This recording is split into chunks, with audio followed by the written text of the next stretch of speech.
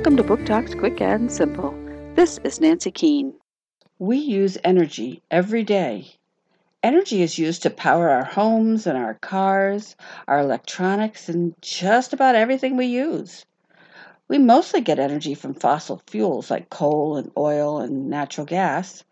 They're easy to turn into energy, but the supply of fossil fuels is limited, so we need to look for alternatives that will keep our machines going.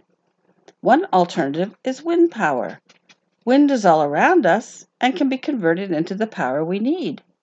But how does that work? Pick up this book and find out. Wind Power, Sailboats, Windmills, and Wind Turbines by Matthew Ziem. Children's Press, 2019.